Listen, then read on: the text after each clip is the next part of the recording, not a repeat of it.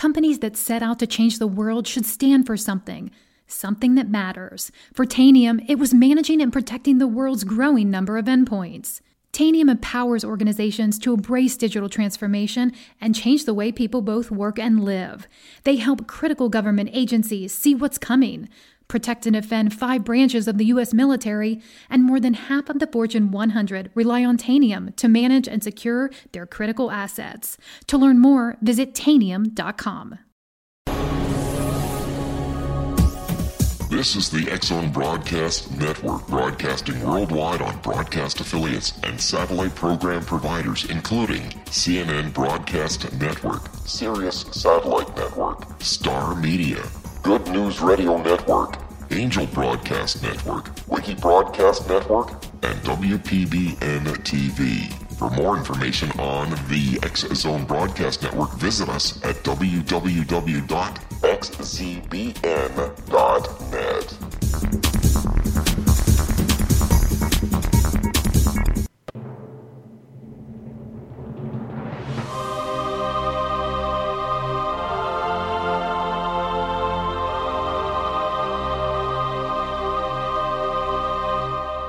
The Science of Magic with Gwilda Wiyaka is largely an opinion talk show. All opinions, comments, or statements of fact expressed by Gwilda Wiyaka's guests are strictly their own and are not to be construed as those of the Science of Magic or endorsed in any manner by Gwilda Wiyaka, Relmar McConnell Media Company, its affiliated networks, stations, or employees.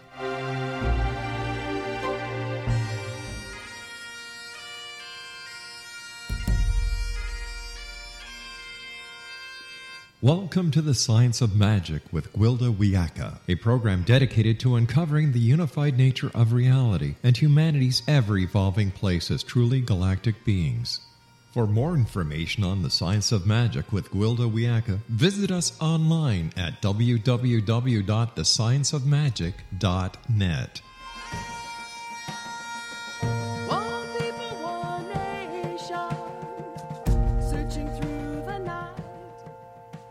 Hello, dear friends, and welcome to the Science of Magic, a program combining the science and magic of today's leading topics to co-create new solutions and promote evolutionary thinking. I'm your host, Gwilda Wiyaka. This hour we'll be exploring feminine magic.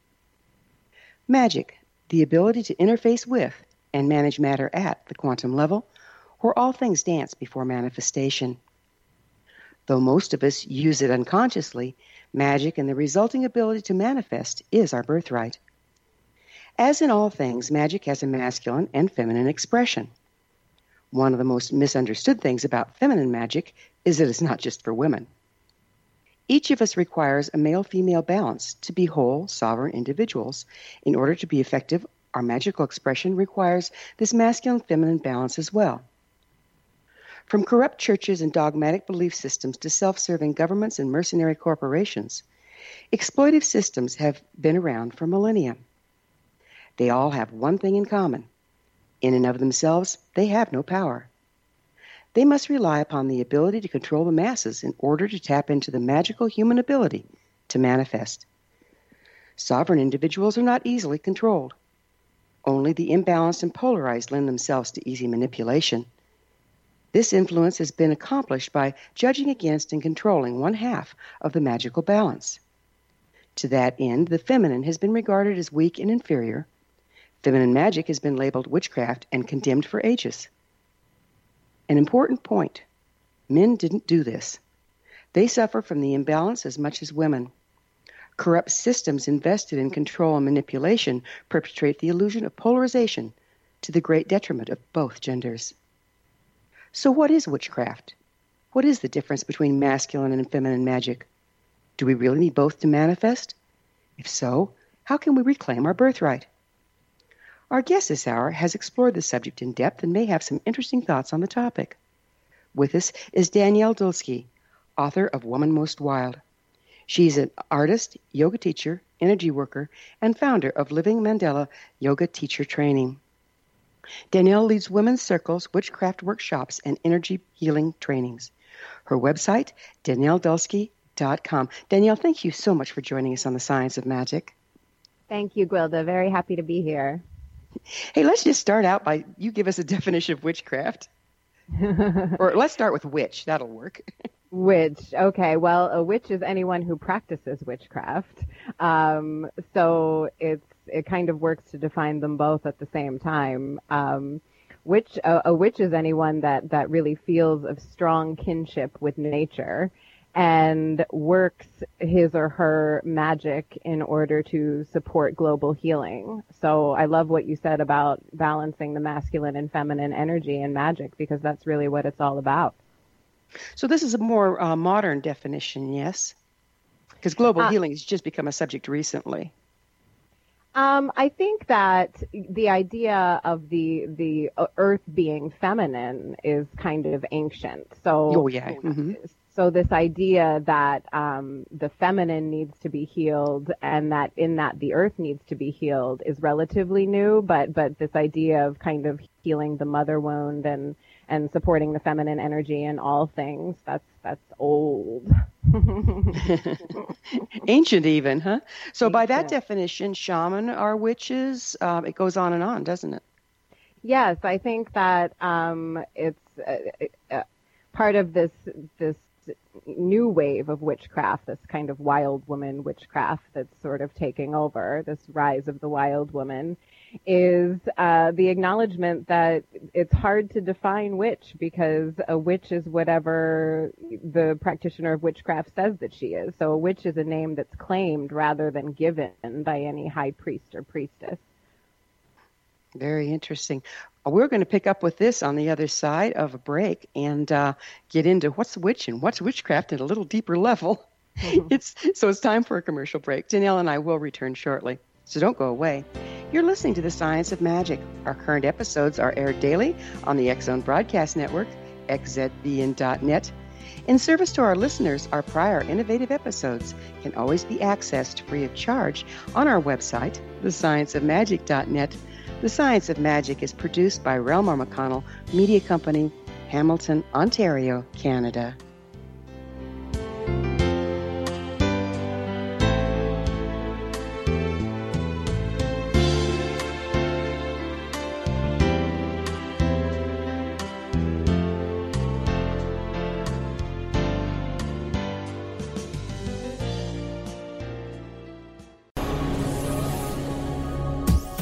This is the X-Zone Broadcast Network, broadcasting worldwide on broadcast affiliates and satellite program providers, including CNN Broadcast Network, Sirius Satellite Network, Star Media, Good News Radio Network, Angel Broadcast Network, Wiki Broadcast Network, and WPBN TV. For more information on the X-Zone Broadcast Network, visit us at www.xzbn.net.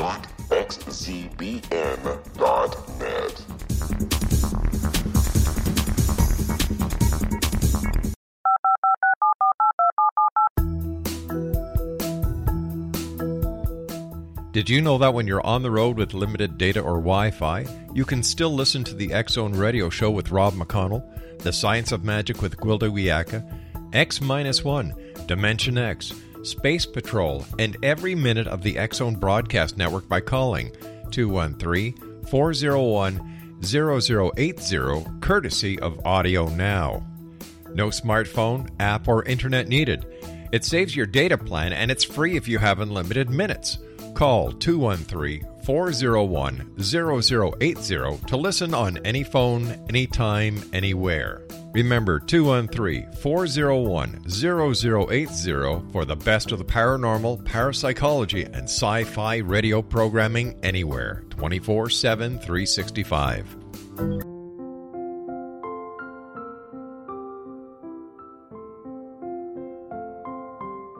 I am Dr. Carl O'Helvey, founder, president of a new cancer foundation focusing on evidence-based physical, mental, and spiritual interventions, including natural cancer cures, prayer, meditation, affirmations, nutrition, and other related holistic cancer prevention and cure modalities. These are used in cancer education, research, and financing care. I ask for your help to continue this important work by donating at www.xzbn.net. holisticcancerfoundation.com.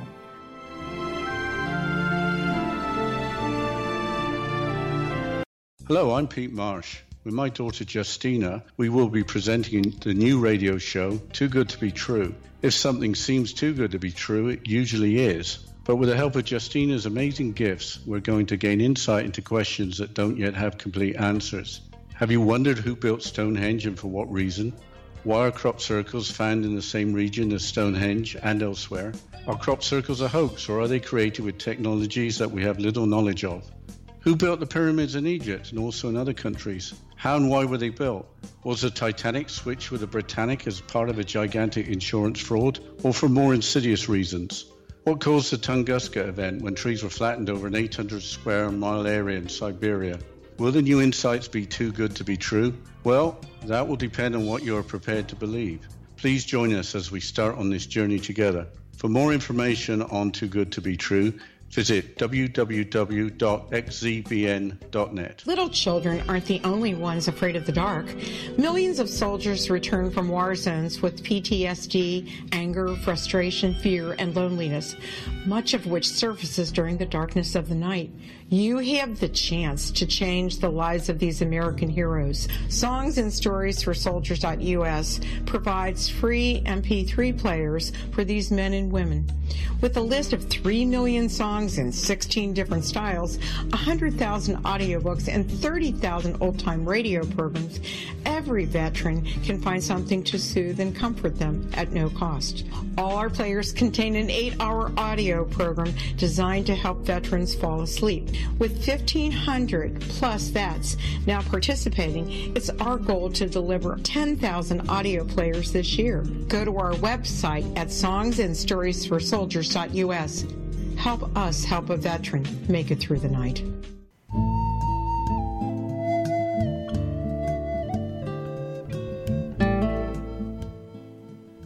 Welcome back. This is the Science of Magic, dedicated to unification and evolution of consciousness. I'm your host, Gwilda Wiyaka. Our guest this hour is Danielle Dulsky, author of Woman Most Wild. Her website, DanielleDulsky.com. Danielle, we were talking about the definition of witch and witchcraft, and you kind of gave us a more modern definition. Where did witch originate? Yeah, that's a difficult answer too. I mean, that's kind of the great debate in witchcraft is witchcraft a leftover from pre-Christian Europe, and if it is, how much of it is a leftover from pre-Christian Europe, and then how much has been reinvented in the 20th century.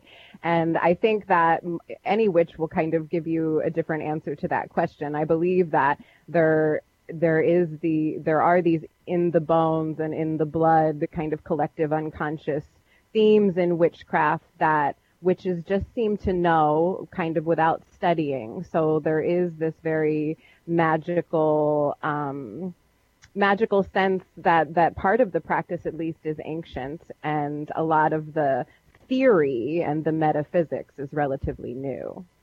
We know in shamanism and in a lot of magical practices, traditionally there was a lot of training that went in so that a person could accurately and responsibly wield the ability. It sounds to me like you're saying that, yeah, you're just born that way and you don't have to be taught. Is that true? No, I think that there's a part of it that requires this autonomous claiming of witch as an identity. And so that part is very personal. And this idea of self-initiation is important. But then after that, of course, you do kind of pursue knowledge and seek out spiritual mentorship. But I do believe that initial sense of, I think I'm a witch, now what do I do with it? That's a very personal kind of coming out that does precede any ability to really seek out the kind of spiritual mentorship that you want. And so a lot of the unfortunate like exploitation and spiritual oppression that goes on, spiritual predatory behavior that goes on in the pagan community, I believe is because the newer practitioners haven't really claimed that identity of witch for themselves before they seek out a teacher. Okay, so would you explain that to me? If we're going to be personal, let's get personal. How did you come to view yourself as a witch? So I was raised in a household where my mother was very evangelical Christian, and my father was a hard-edged biker. So they were an unlikely couple, and it was an unlikely household for a witch to be raised in. But here I am. And I remember kind of this profound dissatisfaction with the Christian religion that I was being raised in. So very evangelical, born-again Christian, and going to a school that really indoctrinated the children very early. And just having this sense that an external male deity that was very judgmental and vengeful just wasn't my God. So it started with that. And then it became, well, how much can I get away with? And I started, studying angels first because angels were okay. Angels were in the Bible, so that was fine. And then I started studying fairies. And then, well, maybe I can go into this store and maybe I can buy this book or these tarot cards. So it was this very slow process throughout my childhood. And then yoga became really my gateway to the mystical, and that happened during my early teenage years. I was introduced to yoga, or I started teaching yoga very early too. And then there was this sense that the body was divine in yoga, and I thought, oh, that's it, right? So God and Goddess can be inside of us, and we don't really need to believe that the divinity is solely external and solely male. And so that was a big epiphany for me. And so there was a lot of self-study that went on, and my coming out as a witch didn't really happen until I was 25, after the birth of my first son. And the catalyst for that was really this sense of awe for this baby that I had birthed, and, this kind of dissatisfaction with hiding what I believe to be a very important part of myself, and also being within a relatively supportive community. So I felt safe enough to come out and say, I've been casting spells for more than 10 years. I believed I've been a witch since I was a little girl, and I didn't face a whole lot of rejection or animosity in my community. And after that, I did seek out spiritual mentorship, and I did fall prey to these kind of spiritual oppressors that were very into sexual magic, but not in a very equal, balanced way. It was kind of very predatory behavior. And so I got out early before it went really bad, but it was a big learning experience for me. And so, when I say be strong enough to stand in your own magic before you seek out spiritual mentorship, I really mean that. I think that go ahead. I'm really glad you bring this up, because that is one of the new age problems that we're facing, is that people learn a little bit and use it to exploit and manipulate rather than do good and, like you say, heal the planet or be supportive of nature. And it's huge. It's rampant. How can a person tell when they're getting hooked up with something like that? I think that there are, in my experience, there were a lot of red flags, and the biggest one was being told that, this is the only way. There is one way to do this, and this is the only way to do it. Otherwise, you're doing it wrong.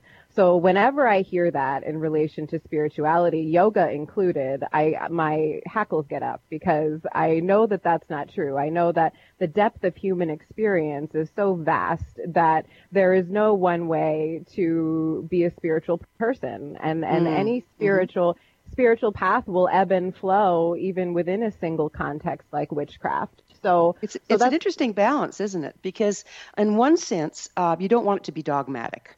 And I call it peeing on the lodgepole in shamanism, when, this color has to go in this direction or you're not doing it right. When all roads with the right intention lead back to spirit. But on the other hand, if you go off half-cocked and don't follow the tried and true principles, you can get yourself in a lot of trouble too. Can you speak to that balance? Yeah, that's it. That's that's why having such a strong personal practice is important, I believe, in witchcraft, is because you figure it out for yourself. And like my way of casting, say, a manifestation spell won't look exactly like anybody else's, even somebody that's trained with me. It doesn't look the same. And if I were to cast a spell that's very meaningful and powerful for somebody else, it won't work as well for me. And so I think that the key to spiritual mentorship, effective spiritual mentorship, is to really teach core principles, but give the freedom to the student to be able to figure out what works for him or her and what doesn't. And even if that's something that really goes against what you as the spiritual mentor see as a core principle, then maybe that needs to be re-examined. So there's always this re-examination of indoctrinated beliefs, even ones that we really believe are ours and authentic. And does that have to do with genetics? I know in shamanism, when I'm training my people, I train them very strongly in the tried and true principles that have been around for 50,000 years. But within that, each person has to develop their own practice. And I've come to wonder, is it due to their genetics, due to their history, due to their blood? What's going on there? That's interesting. That's something I haven't really thought of before. I love working with witches from different cultures. So most of my craft comes from like British and Celtic traditions, and I love working with witches that come from like African traditions and traditions that I'm not familiar with at all. And I can see how they're different and they're valuable and how we can learn from each other. So I don't know. That's an interesting point. I've never thought about the influence of genetics before. It is interesting, isn't it? Because we're coming to a time when we're all kind of like a big mixing pot. And how do we individualize and use ourselves to the best advantage within that magically? Yes. I think that, that's when we kind of get into this idea of soul and soul work and soul purpose. So, going beyond this body that we've been given in this life and really seeking out what our sacred work is, and then what is the role of magic in our sacred work. Mm-hmm. Is it something a person's born to, or do we all have the capacity to become witches? I believe we all have certainly the physical and mental capacity to become witches. I do think that there are a lot of witches that are being born today at this very pivotal kind of do or die time this is their task. They are tasked to teach as many students as possible and listen to other witches that are, calling out for a mentor or for sisterhood or for whatever community they're looking for. So I think it can be both. I think that there really are purposed witches right now, that this is why they were born. And then I think there's others that can just come to the craft as they need to. Can both genders be witches? Absolutely. Yeah. Like you were saying in the beginning in the introduction, magic is masculine and feminine, witchcraft is masculine and feminine, and gender has very little to do with it. So these energies of maiden, mother, crone, hunter, father, sage, they really ebb and flow within all of us, and some people do have stronger feminine energy or stronger masculine energy, and sometimes that has to do with gender, and sometimes it doesn't. So it's more about the masculine and feminine, much more about the masculine and feminine than it could ever be about gender. It seems to work very interestingly in a group setting. Would you speak to that? Yeah, in a group setting, so this was kind of my introduction into coven craft, which was when I was in my mid-20s, and it was a little bit, like I said, a manipulative situation. But I learned a lot, though, about the mechanics of coven craft and how much stronger the magic can be in certain circumstances. So it depends on what the spell is. But in certain circumstances, for instance, like working the magic for global healing or something that really does speak to the community and speak to everyone's heart. The spell, when you try to balance the masculine and feminine, so we try to kind of put more feminine energy in between more masculine energy. And then have everybody have this laser focused intention. So if it's global healing, having everybody really picture, clean water and clean air or whatever the spell calls for. And then the energy really, really is amplified. And you do have this physical circle of people that are able to kind of contain the energy versus a solitary practitioner who just casts a circle and maintains the energy that way, which is powerful also. But for certain spells, a community can make it so much stronger. We're about at the end of this segment, but it sounds to me like the key here is intention, focus, and cooperation. Can a coven work against itself will be a question we'll pick up on the other side of this short pause. Danielle and I will return to our discussion, so don't go away. We're coming to you through the X-Zone Broadcast Network. Don't miss the other fine shows and hosts on xzbn.net. You're listening to The Science of Magic, your resource for creative solutions in a changing world, thescienceofmagic.net. Please email me at info@thescienceofmagic.net with any topics or guests you'd like to hear from. You're not the only one interested.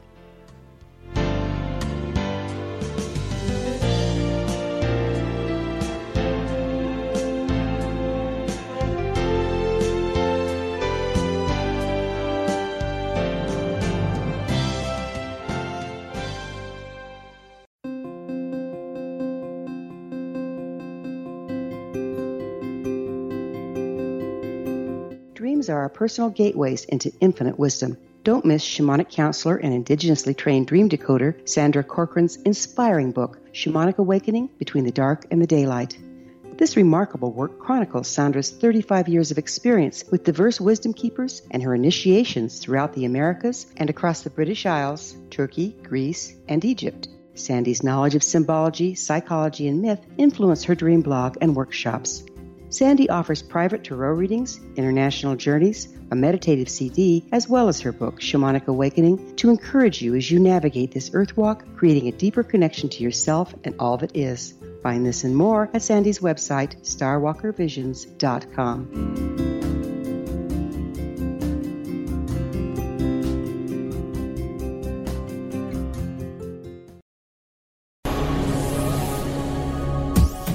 This is the X-Zone Broadcast Network, broadcasting worldwide on broadcast affiliates and satellite program providers, including CNN Broadcast Network, Sirius Satellite Network, Star Media, Good News Radio Network, Angel Broadcast Network, Wiki Broadcast Network, and WPBN TV. For more information on the X-Zone Broadcast Network, visit us at www.xzbn.net.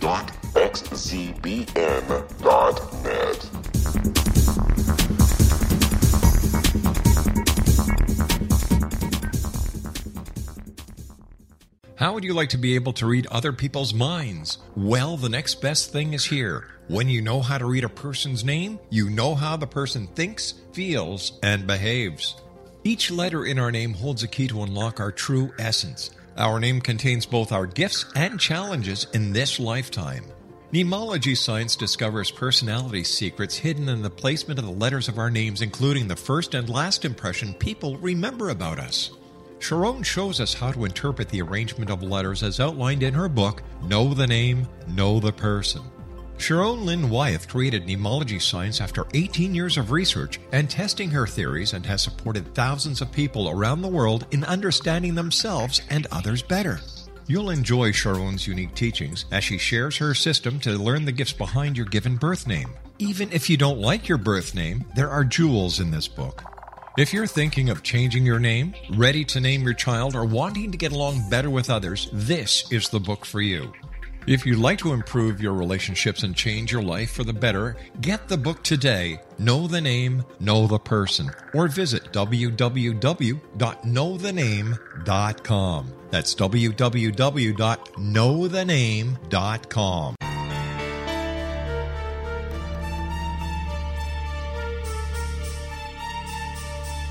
Hello, I'm Justina Marsh, and with my dad Pete, we are going to present a new show called Too Good to Be True. Together, we are aiming to discover more truths about this world and beyond. Do you have unanswered questions about the world?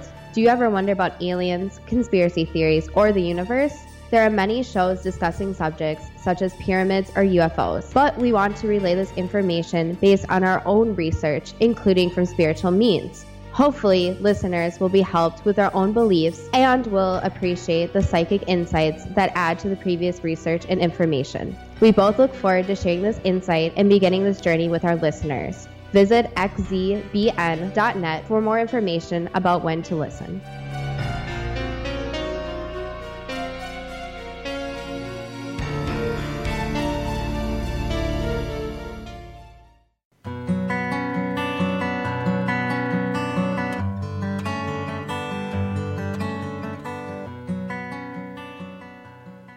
Welcome back. This is the Science of Magic, a place where magic and science come together to promote enlightenment. I'm your host, Gwilda Wiyaka. Our guest this hour is Danielle Dulsky, author of Woman Most Wild. Her website, DanielleDulsky.com. Danielle, we were getting into some interesting concept about working in groups, and you made some very nice points. One is intention and envision. And so when you're working in a group, that has to have common intent and clear intent for the magic to really be set free. Is that accurate? And if so, how do you make sure that that's going on? Right. So yes, that's absolutely correct. The intention in group spell work has to be as clearly designated and defined in the beginning as possible. And there does need to be a space holder for the spell who can continually reaffirm that you're coming back to the intention, especially if it's a longer spell where the vision is really the core part of it.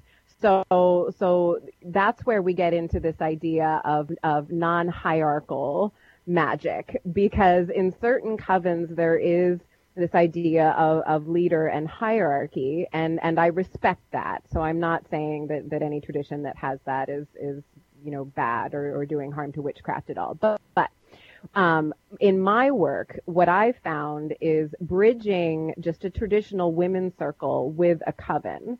And what I mean by that is women come together in my work. They come together and they just kind of place the magic alongside the mundane. So meaning they know they're going to be casting a spell, 20 minutes or so into the circle. But in the beginning, they're just kind of sharing these mundane experiences like, taking the kids to the doctor or whatever.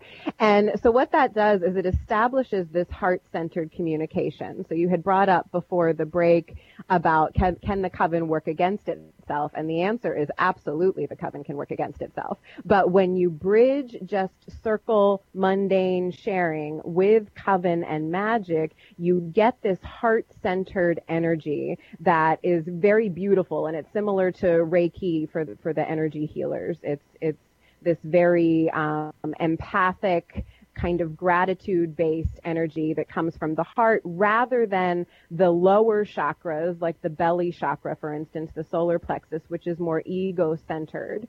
And so, having the intention is important, but also sourcing the energy physically from the heart keeps the energy vibrating kind of at the same frequency around the circle. Boy, heart is such an important thing, isn't it? Because Yes. Isn't that where the masculine energy from above and the feminine energy from below blend to create the balanced power? Yes, absolutely. You have the spirit Shiva energy descending from the crown, and then the Shakti feminine energy rising from the root, and then they meet at heart center, and that's when that magical tantric click happens. And so it floods down the arms into the hands, and that's where in circle we connect. When I lead circles, we don't touch each other because I find that breaks the energetic connection. So we just kind of have our palms kind of hovering above and below one another's, and the energy is so strong in a circle where the energy is coming from the heart in that way. So another thing that you brought up that I would like to touch into, that's again common with shamanism and witchcraft, apparently, from what you're saying, is envisioning. So in my practice, you cannot create a thing unless you can imagine it. The imagining of it creates the matrix around which, at the quantum level, around which the thing starts to manifest. Is it the same with witchcraft, and would you describe that for us? Yes, I believe it is, particularly with manifestation magic. So in my book, I talk about how you can kind of distinguish between manifestation magic and protection magic and also healing magic. But especially in manifestation magic, it is all about being able to visualize this thing. So I talk about having your passion about what you're trying to manifest be so strong that it seems like a memory of the future, that you feel like you've been there before and you can feel it in your cells. And yes, it does absolutely begin there. With healing magic in my practice, I find that there is this level of trust that it's going to go where it needs to go. And so the visual in my healing magic sometimes is less important than it would be in a manifestation spell, if that makes sense. Yes, it does. And which brings up another interesting point. Where do you stand on permission? I mean, if somebody's sick, do you just assume that they want your healing? Or are you, where do you go with that? Yeah, I always teach my students to get permission. Because it is, even though in Reiki, the philosophy can be a little bit, I don't want to say fluffy, but it can be like, it's just trust. It's going to go where it needs to go. But it is a psychic connection that you're establishing when you're doing any kind of energetic healing. So I do believe that permission is absolutely required. Now, I was taught that I didn't need permission from my kids. So I stand by that rule in my own practice, but I always tell everyone else that I work with that they need permission. Well, with children, it's interesting, isn't it? Do you get permission from the children's parents until they're a particular age?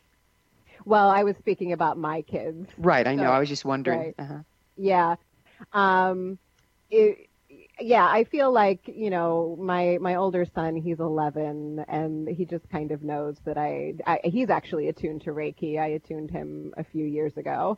So he's very open to it and knows what goes on. But I expect that in a few years I'll need to start asking for permission from him. Yeah.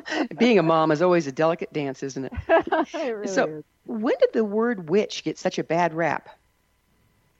Yeah, well, some people say that it was the King James version of the Bible, that King James had a kind of resident witch that lived in his castle or wherever it was that he lived, and that the witch advised him to go to battle or told him not to go to battle, and he should have. I forget what it was, but the witch gave him bad advice, and he got very upset with his witch, and he put that verse in the Bible, "Thou shalt not suffer a witch to live," that was the very new kind of medieval introduction by King James, and that was really the verse that was used as the foundation for the Hammer of Witches, which was then the basis for all of the witch hunts, which then became the foundation for the witch being, the evil, seductress or old crone or whatever that lives in the woods and is out to get children.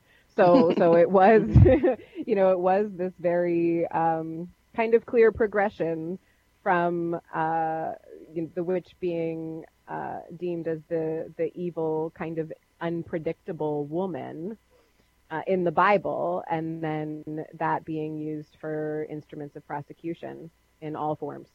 Yeah, and that was a scary time for sure. Now, is witchcraft used for divination, like to tell the future? And if so, how? Yes, I believe divination is a core part of witchcraft. I think that there are witches that use it more in their practice than others. I use it a lot in my personal practice. And I also talk about this idea of wild rhythm in my book, and how the wheel of the year is really important for different types of magic and ritual. And so for me, divination is strongest during crone time, during crone season, which is late autumn and winter. So kind of like that dark moving into the void time. That's when I feel the upper chakras are very attuned, kind of more attuned than they would be the rest of the year. So like right now, moving from spring to summer in the northern hemisphere anyway, a lot of the energy is really consumed by birth and manifestation and fruition out in nature. And so there isn't that really necessary void that some practitioners require in order to clearly divine the future. But you can step into those seasons any time of the year, can't you, by intent? Yes, absolutely. You can. I think that would be something that's kind of for more advanced practitioners, but yeah, absolutely. You can attune to the different energies of the year, no matter where you are. So Northern Hemisphere, Southern Hemisphere, it doesn't really matter, as long as you can be able to sense those different energies of the seasons, which really live in the body in a very specific way. They live in the chakral system. So that's where that kind of bridge is between what's really happening in nature and then what you can manifest psychically. So again, like shamanism, witchcraft is not bound by time and space. No, right. Not at all. And like Reiki and energy healing, you can send it to the past and the future, past lives. We really believe that time is cyclical, or most witches believe that time is cyclical, and that's the feminine way. So masculine time is linear and feminine time is cyclical, and that's really a core part of our magic. It's a core part of the way our bodies work too, isn't it? Mm-hmm. Yes, absolutely. And the way we're physically made too, like our cells are circles and our bones spiral. What I find really fascinating is that this earth-based, seasonal-based practice is common to all magical practices. Why do you suppose that is? Because we are of the earth. And so, as much as a lot of systematized world religions have tried to divorce us from the earth and from our bodies, we remain creatures of the earth. And so, so this belief in magic and using your will to move energy requires this faith in the body, in the heavy body. And you can't just be all upper chakra, crown chakra, and believing that God is external if you're going to work magic. So do we get the power from the earth, or do we empower the earth? I think both. I think that I really believe in this idea of the Gaia hypothesis, or most of it anyway. I believe that we are just kind of small cells in her, so Gaia being the entire universe, not just the earth, all of the cosmos, that we are just tiny cells in this one gigantic organism. And so, she affects us and we affect her, and it's very much a two-way relationship. Sounds very synergistic. Yes, absolutely. When do you think we stepped out of that? I mean, if that was our birthright, when did we lose it? Well, I don't know. I think that industry and capitalism and economy have had a lot to do with it. However, I do love social media and this kind of merging of communications, and I think that's a very feminine thing, actually. I think Facebook is a very feminine magic. But yeah, when did we lose that? I'm not sure, but it's been a long time. There is this interesting theory that I heard that around 1500 BC, all over the world, these more egalitarian, not necessarily matriarchal, but these more egalitarian civilizations all started to kind of crumble. And that was largely because of various natural disasters. And so the human brain, and I don't know where this theory comes from. I know that I read it in this book called Mysteries of the Dark Moon. But the human brain started to shift from being very bicameral, so thinking with the right and left brain, the masculine and feminine in equal parts, more to being just left brain, because people had We're going to have to continue with this. It's time for another break. Danielle and I will be back shortly, so don't leave us now. This is The Science of Magic, your resource to altruistic professionals of science and the esoteric, working to create common ground for the betterment of our world. Join our email family to receive our topic-driven episode collections at thescienceofmagic.net.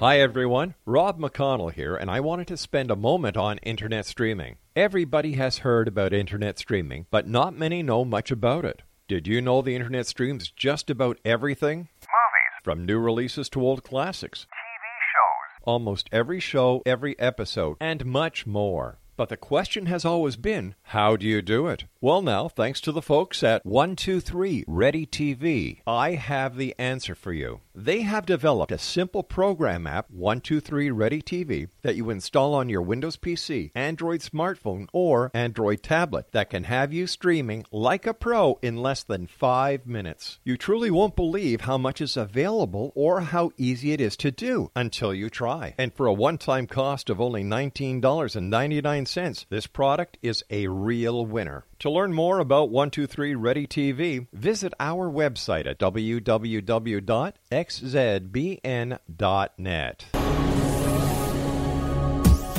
This is the X-Zone Broadcast Network, broadcasting worldwide on broadcast affiliates and satellite program providers, including CNN Broadcast Network, Sirius Satellite Network, Star Media, Good News Radio Network, Angel Broadcast Network, Wiki Broadcast Network, and WPBN TV. For more information on the X-Zone Broadcast Network, visit us at www.xzbn.net.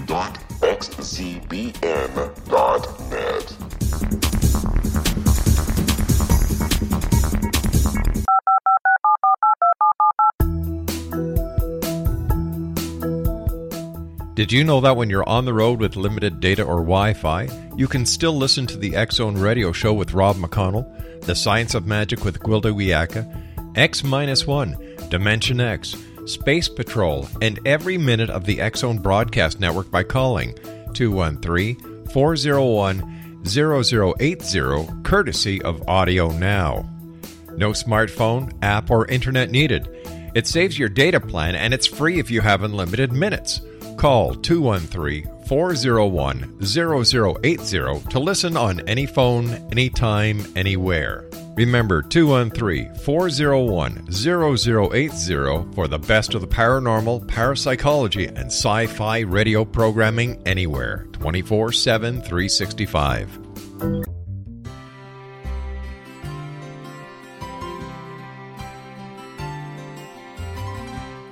True healing must address 4 levels: physical, emotional, mental, and spiritual, for us to live joyful and productive lives.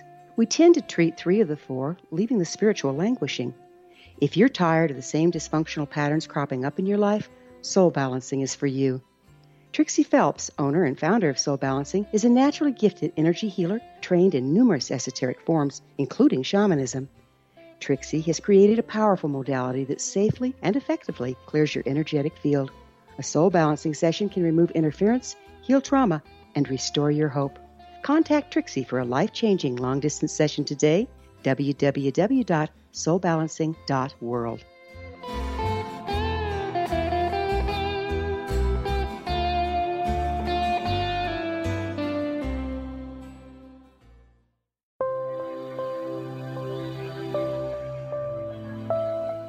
There's a legend shared by many indigenous cultures of a time when the nations were cast to the 4 corners of the world. Each nation was given a body of sacred knowledge that held a different portion of the truth to preserve. True reality could not be known until all the nations reunited, combining the information. If a single one was missing, the world could not be reborn and darkness would prevail. The Science of Magic Radio is dedicated to reuniting the sacred knowledge. With the understanding, none of us has all the answers, but together we can open new perceptions and possibilities. Through our combined vision, the world can be reborn into a place where darkness no longer prevails. Join me, Gwilda Wiyaka, and the Science of Magic daily on the X-Zone Broadcast Network, xzbn.net, or visit us at thescienceofmagic.net.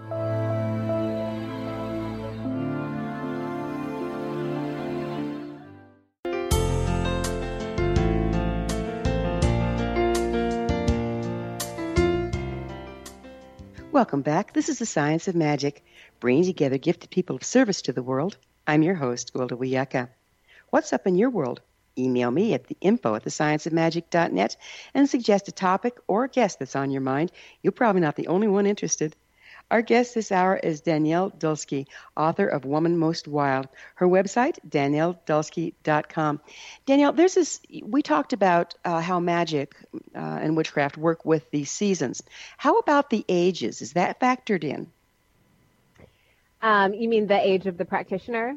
No, I'm sorry. Oh. Like the ages of the horoscope. You're moving into the age of Aquarius right now, which is moving us to a more unity time, et cetera, et cetera.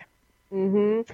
I'm not as familiar with this idea of the ages as they relate to astrology, but I do believe that we are like clearly moving into, like I called it before, this do or die time, but this time when we are really being called to affirm our spiritual autonomy, and whether that means as a witch or in any other way, that it's very important to really examine your own beliefs and figure out, what your purpose is in the world, and then to enact that in as many ways as possible. So not just, sacred work, but also your prayer and your ritual and all of that kind of upper chakra spiritual practice is just as important as anything that you would do in your more day-to-day life.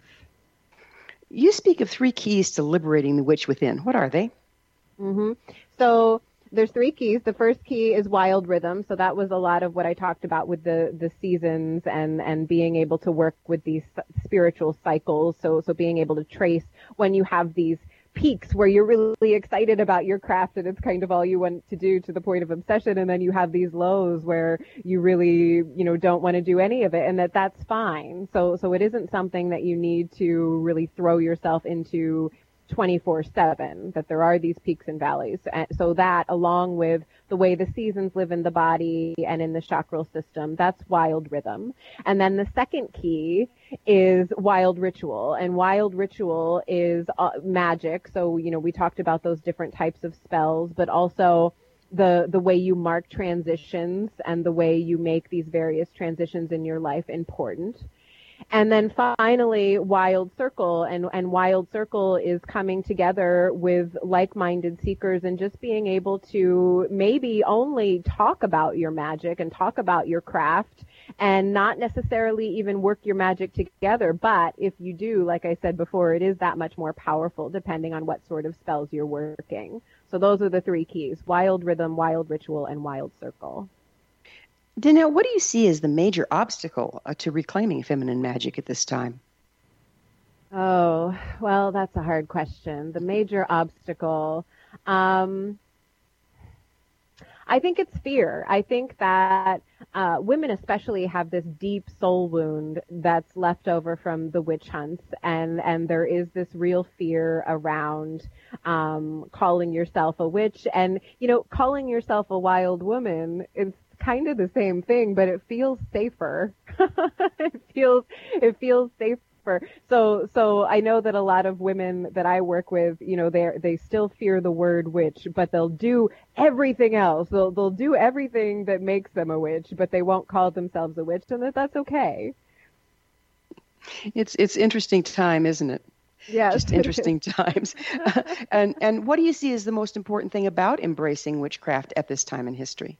Mm-hmm. I think it's this level of activism to witchcraft, and that's where the idea of feminine magic comes in. Like, we need to work our magic in order to heal and protect the earth and her creatures, and all of the oppressed populations in humanity. So we really need to harvest our own power for healing and protection of others.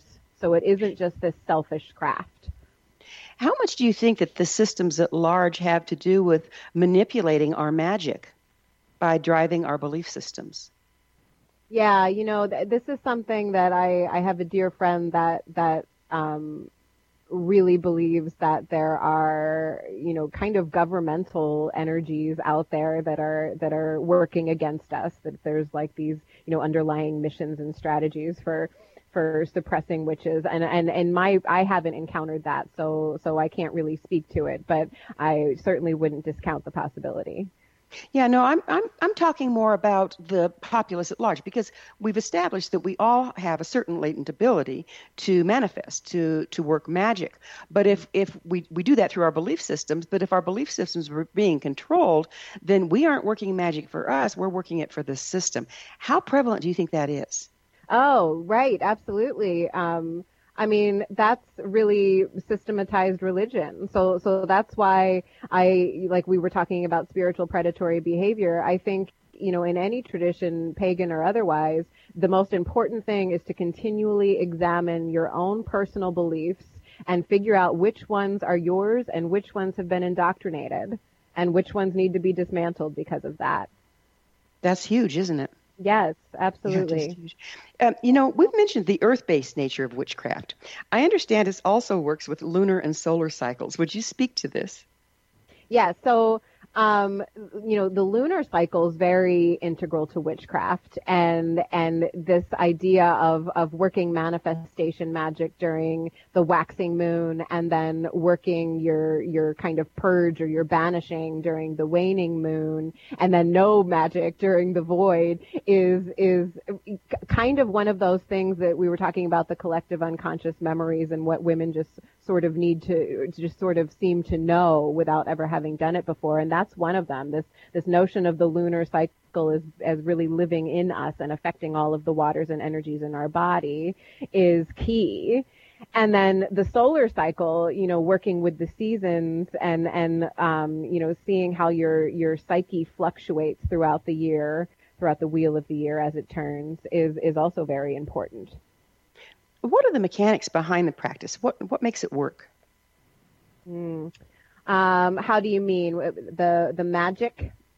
Yes, the science behind the magic. The science behind the magic. So we talked about intention. I feel like intention is really critical. But then the other piece that's kind of less talked about is this idea of autonomy and will. So you not only have to have this very clear intention, you have to believe that you have the right to do this. You have to believe that, you have the right to direct this energy. And so there is kind of this level of self-confidence that's required. And so, the witch also has to have that. What all can witchcraft accomplish?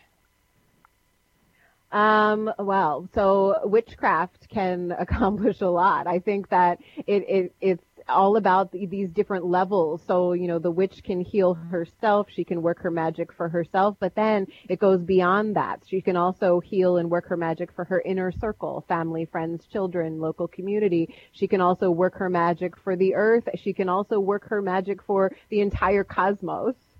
So, when we talk about, self-confidence and this belief that you have this internal divinity and birthright to be able to do this, it's like, that birthright really gives you the right to work your magic on, to the cosmic infinite. It's limitless. And yet we're taught systematically that we're pretty much powerless. How can you get those two to add up? Yeah, well, that's one of those things that you have to dismantle, one of those beliefs that you don't have the right to do this, or that it somehow makes you evil, or, however you were raised. Like, the way I was raised, it was like, well, you're going to hell, so might as well just give up now. But yeah, you really have to believe that you have the right to do it, and that it isn't external, that it can be sourced from you. Is witchcraft a religion? It is not. Witchcraft in itself is just a practice. So or a craft, just like the word says, it's just a craft or a practice. So you don't need to subscribe to any religion in order to be a witch. What do you see as the future for witchcraft? Where is it going? Yeah, I think that it will be absolutely instrumental in healing the earth and pushing us in a positive social direction. I think that, the witches are rising right now, and it is a beautiful thing, and that they are realizing, and collectively, so not that they didn't realize it before, but collectively there's this realization that we are witch activists. We are working our magic for something bigger than ourselves, and that we are needed right now. We are necessary. What do you think, what would be your advice? We're about out of time, but what would be your advice for someone really feeling that they align with this and wanting to come out as a witch? What would be their first step? What advice do you have for them? Yes, I think that, look back into your childhood moments where you really felt like you were the most you. And if a lot of those were spent in nature and, that have this sense of magic in the world, that yes, absolutely come out as a witch when you're ready and learn to stand on your own 2 feet as a witch. And where do you find the material you need to see if that lines up with you? I think that there's a lot of resources out there. I think that, before you seek out any specific single spiritual mentor or even a coven, unless you have references for that coven or that spiritual mentor, to read as much as you can. There's a lot of books out there, mine included, that are really great introductions. Time flies, Danielle, and we're out of it. Thanks so much for coming on the show. Thank you, Gwilda. Our guest this hour has been Danielle Dulsky, author of Woman Most Wild, her website, danielledulsky.com. This has been The Science of Magic. Join our email family to be the first to receive our thought-provoking, topic-driven episode collections at thescienceofmagic.net. Until next time, dear ones, may you be blessed with knowledge and comforted with love as you embrace the magic within.